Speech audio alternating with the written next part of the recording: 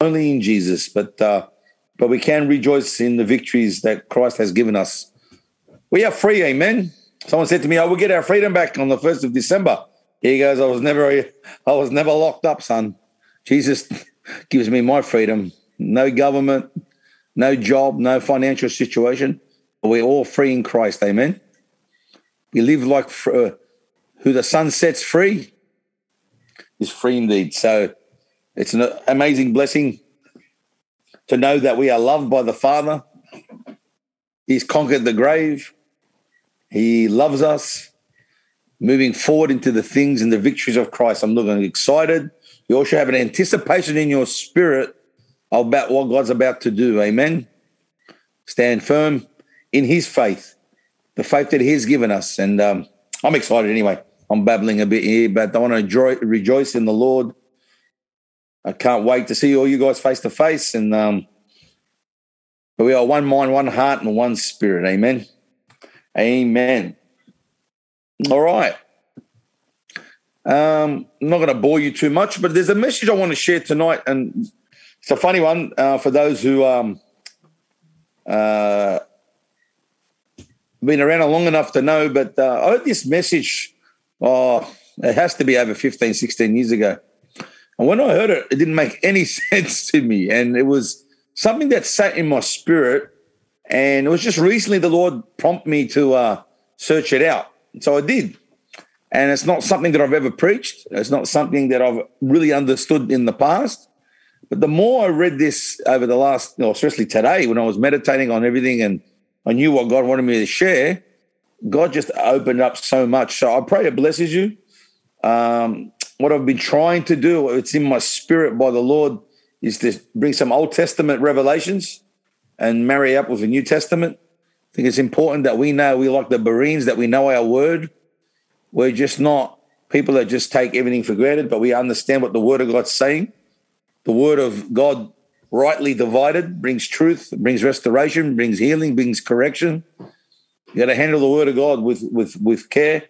And but this one is it's a unique story. I'm going to give you a bit of a backdrop.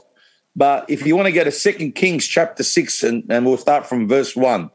2 Kings chapter 6 and verse 1. What I'd like to say on this one is, and I'll give you a bit of a backdrop, it's only a short passage of scripture that we're going to read. But here in 2 Kings, we're talking about Elisha. Now, the prophet Elijah and Elisha was his understudy. And we've shared about this before. Elijah, who took on Jezebel, took on Ahab, the king, and Jezebel, his wife, and went on to Mount Carmel, and it's a very famous story where they had a battle royale. And Elijah said, all right, you bring your priests and your God, and I'll bring my God, and let's have it out. And there was about 850 demonic-inspired priests. Now, you've got to understand the backdrop of this, that the priests that Jezebel introduced was into the kingdom of Israel. Israel had a king named Ahab. He was a wuss, and Jezebel controlled him. So this king allowed idolatry, child sacrifices, everything pagan, everything heathen was introduced. And now they're worshipping Moloch, and they're worshipping, the Jezebel was worshipping child sacrifices, and demonic and spirits were entering into the kingdom. And now Elijah he's confronted them, and now they're on a Mount Carmel ready to have a fight. And as we know that he said to him, go and, we'll make an offering, we'll put an altar with a sacrifice. He says, now call out to your gods. And, I want to go back to that message, but it's a message we can recap at another time. But finally, God comes and consumes Elijah's offering. They cut themselves. They rolled around in the dirt. They stabbed each other. They drew blood just to call on their gods, but nothing happened. And Elijah called on the God of Yahweh, and God came down and consumed the fire, and he killed every priest. And this was Elijah. Now, you got to understand, Elijah, a very famous character in the Bible, especially Old Testament and New Testament. The Jews had a saying that, or from Scripture, they said that before the Messiah comes, Elijah would return. We know the disciples asked that very question to Jesus. They said, doesn't Elijah have to come first? But after Jesus speaking to them, they understood that Elijah did come. John the Baptist came in the spirit of Elijah. Now, Elijah didn't come back. John the Baptist came in the spirit of Elijah. And it's an amazing thing. When you look at Elijah's life, Elijah was a pretty tough guy. And Elijah took on the heavyweights. He took on the priests. He took on the king. He took on the queen. And Elijah never saw death. The Bible says that God took him in a chariot. But he had an understudy named Elisha. And he said to Elisha said to Elijah, would you bless me with the anointing that you have? And that's because that's a big thing you're asking. He says, but when I get taken up, if you see all this happening, a double portion blessing will fall upon you. And that's exactly what happened. A double portion blessing fell on Elisha. And we can go through Elisha's life, but we're going to go pick it up from verse 6. Now, you've got to remember, if you look in those days, there were plenty of prophets. And Elijah said, where are all the prophets? Are they all turned away to Baal? Have they all turned their backs on God? He goes, no, I've got a heaps of prophets, God says. And now Elisha is running on the mantle of what? The double portion of an anointing. And just so you know, Elijah's name means Yahweh is with us, or God is with me. Yahweh is with me. And it's interesting, and we'll talk about what Elisha's name means shortly. But Elijah was, like I said, a very famous major prophet. And again, Old Testament, New Testament. And but Elisha walked in double of the miracles that Elijah did. He had a double portion blessing. He was a different character altogether, where Elijah was tough, straight to the point, fight the good fight with the hierarchy. Elisha was more compassionate. He was a bit more people's person. He met the needs of the lower class. And God used them both mightily. And now they've got a school of the prophets. The Bible says there was a school of the prophets. And all this is symbolic, and I'll break it down for you, but they have a school of the prophets, and these young prophets are there now in the midst of God, in the midst of Elisha, and they're teaching these young men the wisdom and the revelation of God. And that's the backdrop where we're up to now. Now, Elisha walked in many signs and wonders. So he was a man of respect. They revered him. They loved him. I want to share something with you today, which really spoke to my heart many years ago. And as again, when I heard it, it dropped in my spirit, but I really didn't understand it. And as I said, never preached it before. So let's see how we go. So 2 Kings chapter 6 and verse 1. And it says here that, and the sons of the prophets said to Elisha, see now the place we dwell with you is too small for us. Please let us go to the Jordan and let every man take a beam from there and let us make there a place where we may dwell. So he answered, go. Then one said, please consent to go with your servants. And he answered, I will go. So he went with them. And when they came to the Jordan, they cut down trees. But as one was cutting a tree, the iron axe head fell into the water. And he cried out and said, alas, master, for it is a borrowed axe. So the man of God said, where did it fall? And he showed them the place. So he cut off a stick and threw it in there, and he made the iron float. Therefore, he said, pick it up yourself. So he reached out his hand and he took it. And it's a little passage of scripture. So what's happened is they're in a place where they're in the school of the prophets. It's the habitation where they learn, and the presence of God is there, and they learn. But they've outgrown it. And the students have said, do we have your permission to go to the Jordan? Because there's heaps of trees there, and we can cut trees down and build another habitation, another dwelling place. He said, go. But then they asked him, would you come with us? And this is how much Elisha was revered. And Elisha was a busy man, and he was doing so many things for the Lord. And he said, I'll go. And he went with them. And it's amazing. He was cutting this tree down, and now this guy's freaking out. And I'm thinking, I remember reading this and hearing someone preach on this many years ago, and I'm thinking, what's the big deal? He's cutting a tree, the axe head fell in the water, and he's losing his mind. And it's interesting. You look at this, it's at the Jordan River. They're cutting trees down to build a place for the Lord, and he loses his axe head. And the prophet says to him, where did you lose it? Whereabouts exactly? He tells him exactly where it dropped. And the Bible says that he cut a branch off the tree and threw it in there. And the axe head, which is an iron axe head, it's not something you get from Bunnings that can float. This is cast iron back in those days, forged, heavy, and it fell to the bottom of the Jordan River. And he throws the stick at the area where it fell, and the miracle is that it brings the iron back. In other words, the axe head floated back to the surface. He says, reach out and grab it. And it's interesting. Let's unpack all this and see where we're going with this. And it's amazing, when I looked this up the other day, I said, there's actually a law in Deuteronomy that says about the axe if it ever comes off the handle. And I'm thinking, why would you have a law for that? But it must have been a common thing.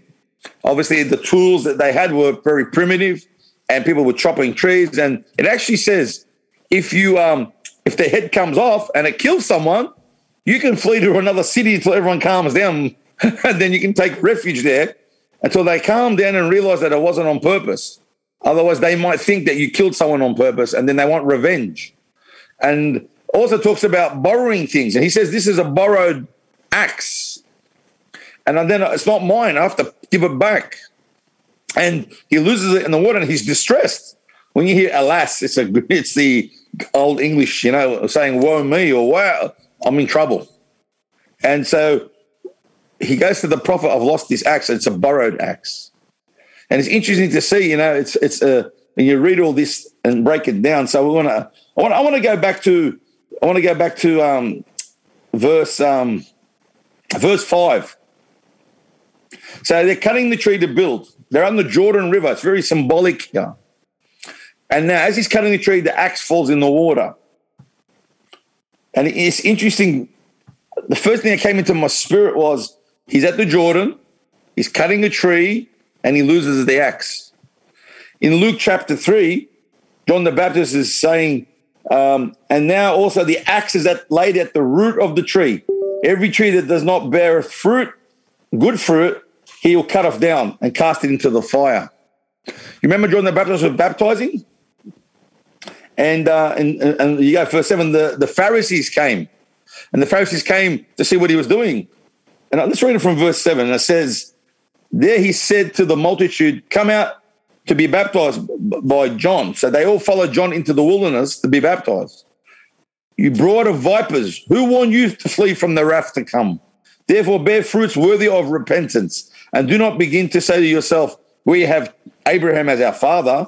For I say to you that God's able to raise up children to Abraham from these stones. And even now the axe is laid at the root of the trees. Therefore every tree which does not bear good fruit is cut down and thrown into a fire. That's the first thing that struck me in my spirit today. They're at the Jordan. The axe speaks of judgment. It speaks of God's judgment. See, this man, this young prophet, was cutting a tree. His heart was to serve God. His heart was to say, you know what? I want to go and build another house for you, Lord. And he says to the man of God, would you come with us? In other words, this is symbolic. We should never go out unless God's presence is with us. We always need to demand that, we need to understand that, Lord, am I meant to go? And would you come with me? It's a type and shadow of the anointing of God on your life. And he's working away, cutting the tree down. And it's interesting when you have a look at this, the prophet says to him, whereabouts exactly did you lose it? And we can unpack this. The Jordan River speaks of death. If you have a look at the Jewish culture, that's where the Israelites passed from the wilderness into the promised land. It does speak of baptism. They went from the old to the new. They went from hell to heaven, in a sense. And in the river itself, where John the Baptist was baptizing, you got to understand, he was baptizing people for baptism into repentance. And Jesus himself got baptized there. But isn't it interesting that to this day, the Jordan River, the water runs into the Dead Sea, the lowest point of the earth. And in the Dead Sea, nothing lives in it. That in that river speaks of death. So when he was chopping down that tree and the axe fell in the water, it sunk straight to the bottom of the Dead Sea. He'd sunk. It was covered underneath the river, never to be found again. Now that man is broken because an axe in those days was expensive and it was borrowed. And according to the law, he owed a debt that he can't pay now. He had to either pay for that axe or supply a new axe, which he didn't have. And that speaks of judgment of the law. Speaks of that the river, when the Israelites left Egypt and they crossed the Jordan into the promised land, they go from death to life. But who was going to bring that axe back up? It's iron. It's sunk to the bottom. It speaks of people lost in their sin, covered in their sin, covered under the law, covered under the curse of the law. And here Elijah says, whereabouts exactly? He says right there. The Bible says that he doesn't throw the stick of the axe in there. Look what he does. He gets a tree branch and cuts it and throws it at the area of where the axe was. Hallelujah. Can you see a picture here?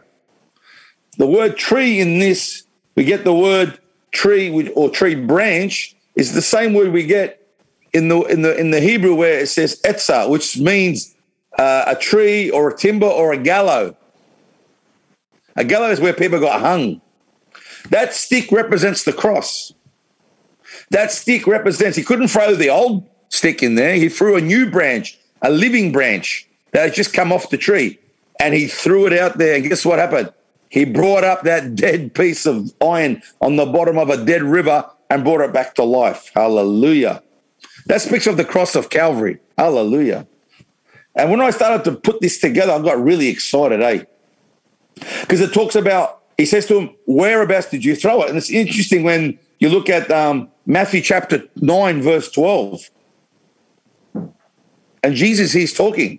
Now, it's interesting. The guy didn't do anything wrong. The guy was chopping a tree down to build a place of habitation for the Lord, a place of a temple of sorts, or a place where the teacher could teach the students. And he lost it in the river. In Matthew chapter 9, verse 12, it says, when Jesus heard this, he said to them, those who are well, no need for a physician, but those who are sick, but go and then learn what this means. I desire mercy, not sacrifice. For I did not come to call the righteous, but sinners to repentance. You know, he asked that young man, whereabouts did you? He didn't just say just fell in the river. He says, whereabouts exactly? In other words, he was pinpointing what the actual problem was. He was saying to them, whereabouts, or what is it, the issue you have? You know, Jesus says the same thing here to the Pharisees. He said, I didn't come for, if you think you're righteous, I didn't come for you. I came for the unrighteous. If you're not sick, only a sick person needs a physician, he said. And isn't it like Jesus, he pinpoints to them that they thought they were righteous and holy, and yet they were under a curse of the law. And Jesus was saying to them, you don't need to. Remember the rich young ruler? Says, he goes, good teacher. And Jesus says to him, why do you call me good? For there's only one that's good. That's my Father in heaven. In other words, Jesus wasn't saying that he wasn't good. Jesus was saying, what you see in me is from the Father. So you're now asking me if I'm good? Because only one in heaven that's good. He says, what do you want? He goes, how do I get eternal life? And he tells him, what does the law say? Honor him, mother and father, blah, blah, blah. He goes, I've kept them since my youth. And the Bible says that he loved him. But look what he says here. Look what he says. Listen to me. He says, but there's one thing you do lack. That's the same question that Elisha asked that young prophet. Whereabouts exactly did you drop that axe? Where exactly? Whereabouts? He was trying to pinpoint exactly what the problem was. And he says to him, there's one thing you lack. He says, sell all your possessions, give it to the poor. He didn't say even give it to me. Jesus said, give it to the poor and follow me. And he turned around and walked away sorrowful because he had many riches. Here, he said, imagine if that young prophet, that young student said, I don't know, somewhere around there. Elijah asked him a specific question, whereabouts? Because in order for God to remove the judgment on you, we need to come to repentance. Hallelujah. See, like I said, the axe represents judgment. We can go through the Old Testament about the axe. Every time you see the axe is at the tree. And it's interesting that the axe fell in the Jordan River. John the Baptist is baptizing in the Jordan, and he says to the same Pharisees, who warned you from the wrath to come? I tell you now, the axe is at the root of your tree right now. Hallelujah. But it's interesting that Elisha means God is Savior, or God saves. Isn't it interesting? I remember sharing once, I might have shared this with Dorian, I don't know, but I remember sharing once about Jesus saying that the greatest person ever to be born of a woman is John the Baptist. And then he says, the least in my kingdom is greater than John. Speaking about John, the greatest man ever to be born of a woman. John was considered in the spirit of Elijah. John was considered a prophet, but John never did one miracle. Didn't do one healing. Didn't raise the dead. Didn't bring fire from heaven. He led a way to the Lord. He was not the light, but he spoke about the light.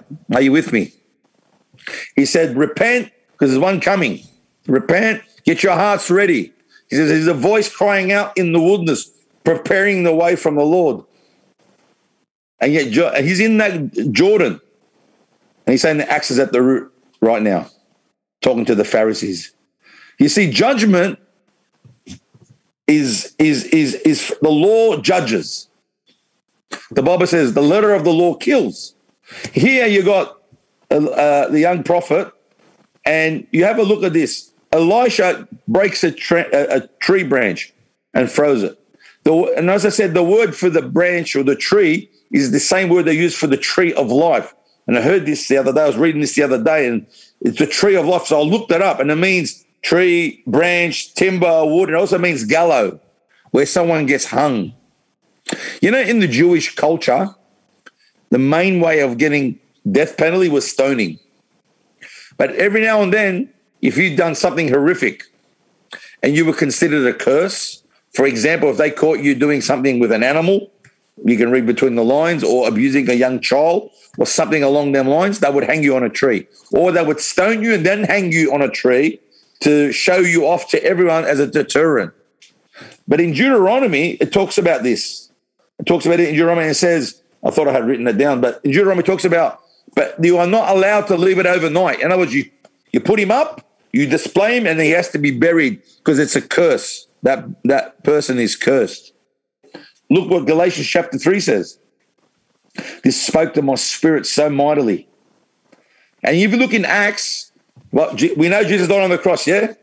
Before everyone starts to get nitpicky, Jesus died on a timber cross. But in Acts, it also says he died on a tree, speaking that the timber comes from a tree. So it's not like, please don't misunderstand it. Twice in Acts it says he died on a tree. But in Galatians chapter 3, verse 13, now I want to encourage you here, because I want to go back to this Acts in a minute in the bottom of the river. It says, Christ has been redeemed us from the curse of the law, being made a curse for us, for it is written. This is written in Deuteronomy. Cursed is everyone who hangeth on a tree. He broke the curse, ladies and gentlemen. He broke the curse off us. Hallelujah. And when that axe hit the bottom, that man was under a curse. That man had broken a law. You might think it's silly, but in those days, that axe was expensive. In those days, that was the law. If you borrowed a man's oxen or a sheep, whatever you borrowed, you had to pay it back. It wasn't no joke in those days.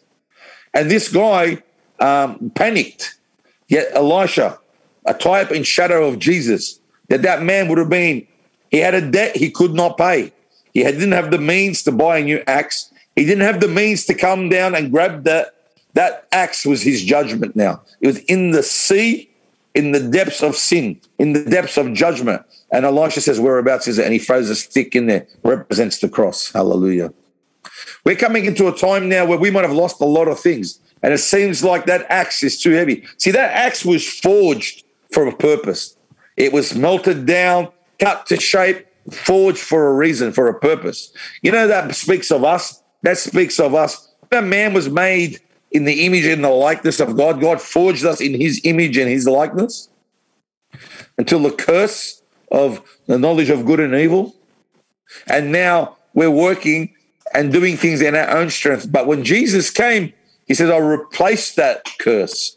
And now it's like taking the axe, the head of the axe, back out of the depths of sin and putting a new stick on there, which is the cross, which is the stick from the cross, the living hope, that we can be used by God, for his purposes and plans. You can go through this whole title of this story. It's an amazing story. Those students represent the congregation of God. Elijah represents the Spirit of God, Jesus. The Bible says the harvest is plentiful, but the labors are few. Pray to the Lord of the harvest. These guys ask, could we go? Could we expand the kingdom of God in a sense? Can we build another place for you? He says, go. And isn't it interesting that the Jordan Sea is represented here? See, when the Egyptians left, when the Israelites left Egypt, they crossed the Red Sea, which speaks of the parting of the sea, speaks of circumcision, speaks of baptism. They crossed the sea. The Jordan River speaks of the old kingdom and the new kingdom, the old man and the new man, the old nature and the new nature, the kingdom of the enemy, the world, and the kingdom of God. And they crossed that Jordan River. And it's amazing that when Jesus got baptized there, everybody was getting baptized there. If you go there now, it's just an old muddy river. It's nothing special. But isn't it interesting that God used that point to cross over to the promised land? In that river, look at this, hallelujah. When you get baptized into Christ's death and be buried with Christ in baptism and rise again, you're a new creation, amen? We're all in agreement in that, amen. Guess where your sins go? I remember your sins no more. Where do they go? They float down to the Dead Sea, never to be remembered again. Glory to God. And here Elisha is representing Christ. It's a picture and a type and a shadow of Christ's glory. That we may have done so many things. The Lord judges us. We may have lost a lot of things and they're covered in our sin, in our shame, in our guilt. And we don't know what to do. We must go back to the presence of God because God's hand will reach out. The cross of Calvary speaks louder than our sin. Hallelujah. I love it. He says, where exactly? You know, sometimes we pray and we pray amiss because we don't know how to pray. You know, Rabbis have been on the last few months about spending time with the Lord and finding out exactly what's in our hearts so God can deal with it. This is a picture of that. He's, I don't know, somewhere in the river. Elisha says, whereabouts exactly? I need to know exactly. Isn't that like God? He wants to know specifics. And to us, we might think it's only an Acts. But the small things God's interested in. Nothing's too hard for God. Nothing is too hard for God. And I love, you know, if you go through this whole story and the stories before it, and if you go, the next chapter talks about they're in a battle now, and God speaks to him and says, don't go this way, go that way. And he confuses their armies against them, attacking them. Isn't that like a picture of the cross when Jesus said, I'll send you the Holy Spirit and he'll show you things to come? Amen. Hallelujah.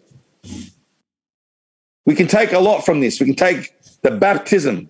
Now, I don't know everybody that's listening online. It's an amazing thing. Listen to me. Listen to me. You could have, without the cross, you could be water baptized. You could be confirmed. You could have done all you could be in the house of God. But unless you have bowed your knee to the cross, into the baptisms of the blood of Jesus, into water baptism, you come out into the new promise of the land. Your DNA changes. And isn't it amazing that when Adam and Eve ate from the tree of life, God put an angel, ate from the knowledge of good and evil, I beg your pardon. And then the first thing God did is put an angel with a flaming sword waving it every which way to protect them. Now, we've always understood that he's protected the tree of life so they wouldn't eat from it, and they kicked them out of the garden. But the Bible says to protect the way to the tree of life. In other words, they couldn't eat from it then and there. They couldn't eat from it then and there. But there'll be a time when Jesus comes and he dies on that cross. We will eat from that tree of life of redemption.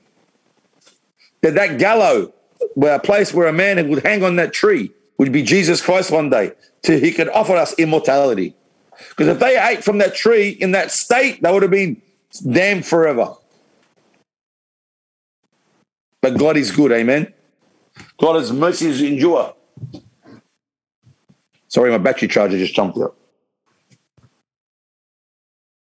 Elisha, meaning God saves. And as I said to you about John the Baptist being the greatest, I never got to the point where God spoke into my spirit. See, Elijah, John the Baptist, very similar to Elijah. He was a hard man, black and white. You know, just like Elijah dealt with Ahab and Jezebel, the king and queen of their day. John the Baptist dealt with Herod and says, you've taken your brother's wife, it's unlawful. Dealt with the kingship. Spoke hard. Jesus said, where did you go out to see in the wilderness? A man dressed in the fine linen? About John the Baptist, he was wearing camel skin, eating locusts. See, people went out to see John in the wilderness, in the river. They went out to hear him. But he dealt with the kingship. So Elijah had this different personality about him. And it's amazing that when the Lord spoke to my heart, that John the Baptist is the type of Elijah, but Elisha is the type of Jesus, spoken to my spirit, because he came in a double portion. Elisha walked in double portion. Elijah had the congregation, he had double the miracles. But you know who we serve? See, miracles in the Bible always points us to Jesus. We don't want to be a perverse generation looking for a sign to be so he can prove that who he is. But signs and wonders do follow the miracles because of the preaching of the gospel. So this whole thing is about the gospel, that the Bible says that we go out. He says, build, expand your habitation. In other words, go into all the world and preach the gospel. Bible says that the timbers were to build the house of God. We are the temple of the Holy Spirit. Here, the Bible talks about that they went out and they failed. They were under a curse, like the Jews were under a curse. We were under the curse of Adam, and the Jews are under the curse of the law. And then Elisha throws a stick, a new living stick, which speaks of the cross, and throws it in the river. You know, Moses did that in the bitter waters, you know, the poison waters. They couldn't drink of it.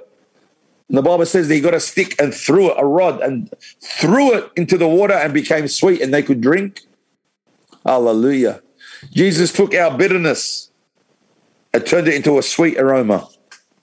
Jesus drank from the sponge that was to kill him. We drink from the well that never runs dry.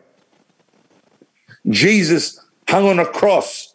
Cursed anyone who hangs on a tree, that we can have the blessings that he gave us. Hallelujah. Elisha also taught the next generation. Talks about discipleship. We can't pick. We need to pick ourselves up. Where did you drop the axe? What's holding you back? Bring it to the Lord. See, Elisha couldn't deal with anywhere. He had to find out specifics.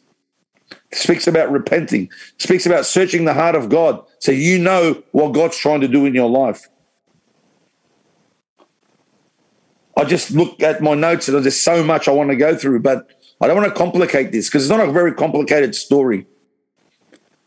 But it's a message that no matter how far you have fallen or how far that you think you've fallen, you know what? Come back to that place where Jesus set you free. Allow the Holy Spirit to work in that place. Don't ever think that what you've done or haven't done determines where you're going. I want to encourage you now that, because like the school of the prophets, they were mentoring one another. They were discipling one another. They were edifying one another. Because that's where the harvest is coming. He says, pray for the laborers because the harvest is ready. You know, we're at such a time in history right now that the harvest is ripe. Is our openness to hear the gospel. And we have to be led by the Spirit of grace to bring him home. That we have passed from death to life. Hallelujah. And the cross of Calvary, the cross, you're going to see a lot of people now speaking about love and mercy and grace in the next 6, 12, 18 months. But they'll deny the cross. You see a lot of people talking about we got to love one another, become united. And you know what? When you're in a war, unite. But can I say something to you? We must never understand that we never take away from the cross. The last day apostasy will come where they will quote Jesus' name everywhere, but not the Messiah. For there's only one way to get to heaven, through the Father, through the Son. There's no other name under heaven should call on to be saved. Let me say that again. There is no other name under heaven to call on to be saved, but by the grace of the mercy of the Lord Jesus Christ. Amen. In the last days, they'll have a different Jesus and a different gospel. In the last days, they'll gather themselves teachers to hear what their itching ears want to hear. And I'm here to encourage you tonight. If we mess up, listen to me. We're going to mess up. But when we mess up, tell them exactly to the Lord, exactly where you messed up. Exactly where I'm struggling. Tell them exactly where their axe head is. Because there's no way of you pulling back that axe. Nothing but the grace of God for the cross. Amen?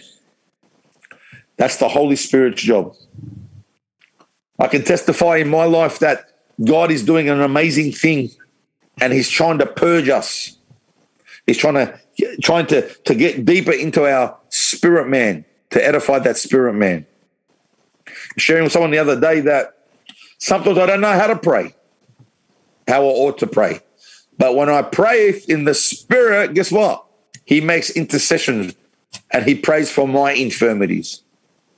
What an amazing promise that sometimes I don't know how to pray about a situation or a circumstance. Sometimes I don't know what's going on in my world. But when I pray in tongues, guess what? I give him the legal right to take over. If the Holy Spirit knows everything about me and has a connection to the Father, why wouldn't I turn myself over to the Holy Spirit? Amen? He guides our paths. See, the miracle in the water wasn't just getting into the water. Wasn't that the axe fell in the water? Wasn't us going into water baptism. Because without the cross, it's a form of religion. But when we understand the cross and we go into the water of baptism, we come out into the other side. Just like the Israelites went through the wilderness, through the Jordan, into the promised land. See, in the Old Testament, the promised land was a place. In the New Testament, the promised land is a position. The Old Testament, symbolic of a natural place. The New Testament reveals the spiritual place. The kingdom of God is within you now. And it's an amazing thing that when we go to build the house of God, and it's like there's a price to pay. People don't want to pay a price. People say, I'm under grace. But never repent. You know, there was a mighty man of God in the Azusa revival when the Holy Ghost fell on the Azusa Street. And in the 1900s, early 1900s. And that's where he birthed a lot of the spiritual gifts back into the church in the Western world, in Azusa Street. And it went for 3 years and everyone got healed. And it was the cloud of glory would fall on the church. And people would get healed. People testified to this, and I've spoken about this before. But one of the prophecies he wrote is in a future age, they will worship a God they never prayed to. They'll look for the gifts, but never serve him. And isn't that so true? We want to worship a God, but we never pray to him. I'm not saying us. I'm saying there's a need for God to fit our needs, but no one will say, Lord, what do you want me to do for you? What is it that you want from me to you? You know what? I can testify to this. His way is better than my way. His desires are better than my desires. Hallelujah. His rebuke is better than my... We'll stop there. God is good, and his mercies endure forever. And just like this young prophet, he understood to know, would you come with us, Elisha? Speaks of the presence of God coming with you. When you mess up, would you go to the presence of God and say, Lord, I've got an issue here? And the Lord asks you, what's the issue? And you tell him. Just like the rich young ruler didn't want to deal with that one issue. Just like the scribe didn't want to deal with that one issue. God can't help you unless we bring it to the surface. God wants to help you. And the cross of Calvary is the power. You see, when we deny the finished work of the cross, we deny everything. We have nothing to stand on. Look at the Old Testament all the way through. Noah. You go through all the stories of the Bible. All point to who? They point to Christ and his cross. Point to the gospel being preached. And sometimes we feel like we've been serving God. We've been praying. We've been chopping wood to build the house, and yet we've lost our axe. And I'm here to tell you, don't be discouraged. Go back to his presence and speak to him, and he will bring miracles in your life. See, we have a faith of miracles. Now, I'm not talking about miracles as in healings, and I'm talking about what I struggle to do in my strength, he will do in my weakness. While I am weak, he is strong. I can do all things through Christ who strengthens me. But what am I prepared to pay? What am I prepared to lay down? What am I prepared to be used? Am I prepared to take instructions from the Lord even though it doesn't sit right with me? We're going to come out of this lockdown. And listen, lockdown or no lockdown, we need to do things differently. We need to search the heart of God in a deeper way. I want to encourage you tonight that just like the Old Testament saints, Allah, they knew where to go when things went wrong. We, as the body of Christ, if John the Baptist is the greatest born of a woman, and the least in my kingdom is greater than he, who's the least? And you and I. John the Baptist is a man under the law, but we're men and women in the Spirit. John the Baptist couldn't be born again. We're born again. The Holy Spirit didn't live in dwell in the John the Baptist. He dwells in us. Doesn't make us better than John. He's just saying what he was trying to say is there's a time and a place that God's put us on this earth for this reason. And it's exciting times. The devil wants to entangle us with a lot of different things. But we're going to be smart enough to know that our faith comes from Jesus. We serve him. He's our master. He's our savior, but he's our Lord. So I want to thank you tonight. It's only a short and sharp message. But I want to encourage you to understand that God's grace isn't a cover-up for sin. It's not a cover-up. It's an empowering. It's unmerited favor because of his mercy. But it's not a cover-up. It's not just going to cover us to do whatever we want and how we want to do it. That's not the grace of God. But the grace of God also empowers us to achieve what God wants us to achieve. So I want to encourage you tonight that Jesus in Galatians 3:13 says that cursed is the man who hangs on a tree. I want to ask you a question tonight. Did he die in vain? Did Jesus die in vain? There's nothing that's left to do what Jesus did on that cross. The Bible says, by his stripes we are healed. The Bible says that he became a curse so we could become blessed. The Bible says that while he was rich, he took on poverty and became poor so we could become blessed. The Bible says he took the thorns on his head and crucified the carnal mind, broke the curse. There's nothing that Jesus... The Bible says he emptied himself that we might be filled. I want to encourage you tonight. Let's focus on him. No matter it's the depths of where we've fallen, or there's a problem in your life that you just cannot fix, or you don't know how to get out of, go to the man of God. Go to Jesus and let his presence guide you. Let him take you to a place you've never been. Hallelujah.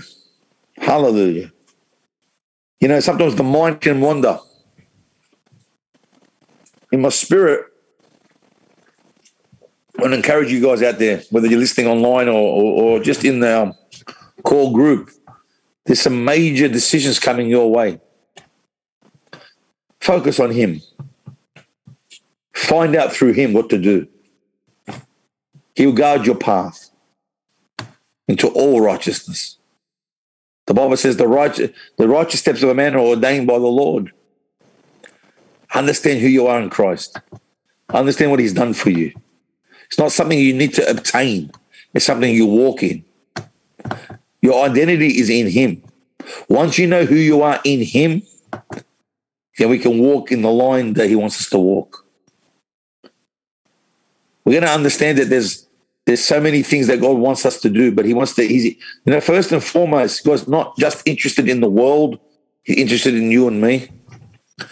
And sometimes we can get caught up in everything outside us, but sometimes God's dealing with us. Why is he dealing with us? Because he wants to shape and mold us. He wants to forge us like that axe. The axe also represents like a double-edged sword. It cuts.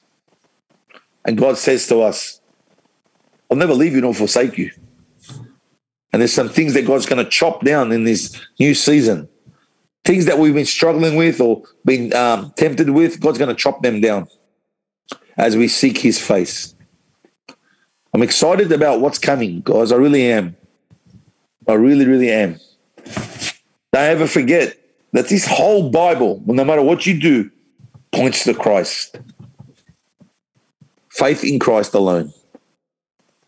Hallelujah. I want to thank you tonight. I want to pray. I just want to give some time for the Spirit to move in your hearts. I want to understand that nothing in the Bible is mistake. The Bible says signs and wonders will follow the preaching of the Gospels. I mean, who needs a miracle? Who needs something to change in their life? Who needs God to intervene in a situation or a circumstance in your life, in your family's life?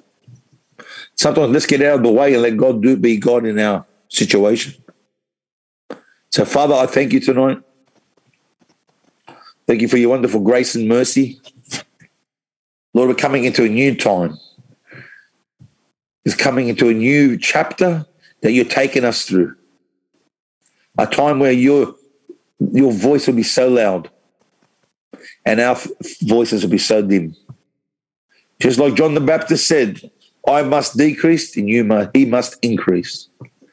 But the increase is in us and through us. And Father, I thank you for this time and place. Lord, I pray that we have the mind of Christ. Right now, as we search your heart, seek your face. Moses says, show me your face, Lord. There's a desire in Moses. He says, if I show you my face, you will not live. Moses knew that. He knew that no one can see the face of God. And yet he asked to say, show me your face. I'll take that risk. We have to be like Moses and search the face of God. We need to be like Elijah, who serves the God. We be like Elisha, who ministers out of the love of God. There's nothing impossible with God. There's absolutely nothing impossible with God. And there's no secret that when John the Baptist was in the Jordan, talking about the axe, and here in the Old Testament talks about the axe. God's judgment has been removed of us because of the cross of Calvary. And he gave us his Spirit. He took out the heart of stone and put in a heart of flesh. So I thank you, Heavenly Father. I thank you for this time and place, Lord. I thank you, Father, that you have risen and gone before us. Lord, I encourage my brothers and sisters in this time and this place where they're at right now. They would seek the heart of your heart. They would pull back the veil. They would step into that holy place to seek your face, to understand how much you love them. They may understand the love of the Father for them. It's not by power nor by might, but it's by my Spirit, says the Lord of hosts. Glory to your name. Glory to your name. There is nothing too hard for God. There's absolutely nothing too hard for God. Our life is not our own. We've been bought at a price. So I thank you, Heavenly Father. Thank you for the revelation knowledge that you're pouring out on us. I can see a harvest. I can see a harvest of broken people coming. I see Christians that have been in the faith for a long time broken. We need to bring them back to his presence. I see people coming for miraculous healings. I see a body of believers edifying one another, serving them, the one and only God. I thank you, Heavenly Father. I thank you for your love and revelation. Thank you for the finished work of the cross. I declare and decree, Father, over everyone listening to my voice, that the Spirit of grace is upon them. Empower them, Father. Thank you for your love and mercy right now. Thank you for your grace. Thank you for the wisdom and revelation. Thank you, Father, right now, that things are shifting in the Spirit. As we speak the things of God, God turns them in the Spirit first. You've had disarmed principalities and powers. The devil has no more hold on us. He's defeated foe. And we glory in the revelation that Jesus is Lord. He won the victory at Calvary 2,000 years ago. Hallelujah. I thank you that we have a heart to hear your voice. That your Spirit will guide us into all truth. I thank you for the blood of Jesus that overcomes Satan. The blood of the Lamb and the word of our testimony. We don't love our life unto death. We give you glory and honor. We give you praise. We give you thanks. Look up and see your salvation is near. Don't go by what you see. Only go by what the word of God says. We walk by faith and not by sight. I lift up your presence, Lord, that the peace of God come upon everyone right now. The rest of the Lord come upon them. Lay down your problems on the altar and let the Lord fill you with his presence. The peace of God. When Jesus walked into the disciples, he goes, peace be with you.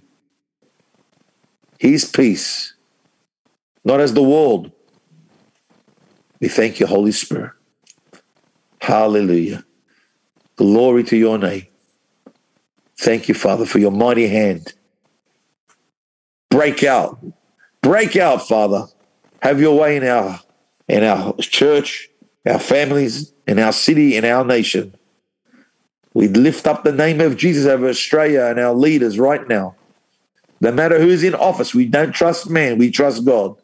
But we lift up the name of Jesus, that your Spirit, that your light, that your breath will blow upon our leaders and wipe out this darkness, this veil that's over people's eyes. And your name will be glorified. We thank you, Father. We thank you, Holy Spirit. Strengthen them right now in Jesus' name. We thank you, Lord. We lift up the divisions that might come against us. The spirit of separation and division, that you would give us, that we would take the higher ground, that you would give us wisdom to speak to people that are in fear and in judgment, people that are focused on the world and not focused on you. The separation of families because of medical and media rubbish, Lord. But you're going to wash this nation over. They'll see the love of Jesus through us. We edify you in this situation. And we give you praise and honor. We give you thanks for every opportunity is an opportunity to preach the gospel. We thank you, Lord. We love you, Jesus. And we exalt your name. You are worthy of all praise. We thank you, Lord. We bless this name in Jesus' mighty, mighty name. Amen. Amen. Hallelujah. We thank you guys.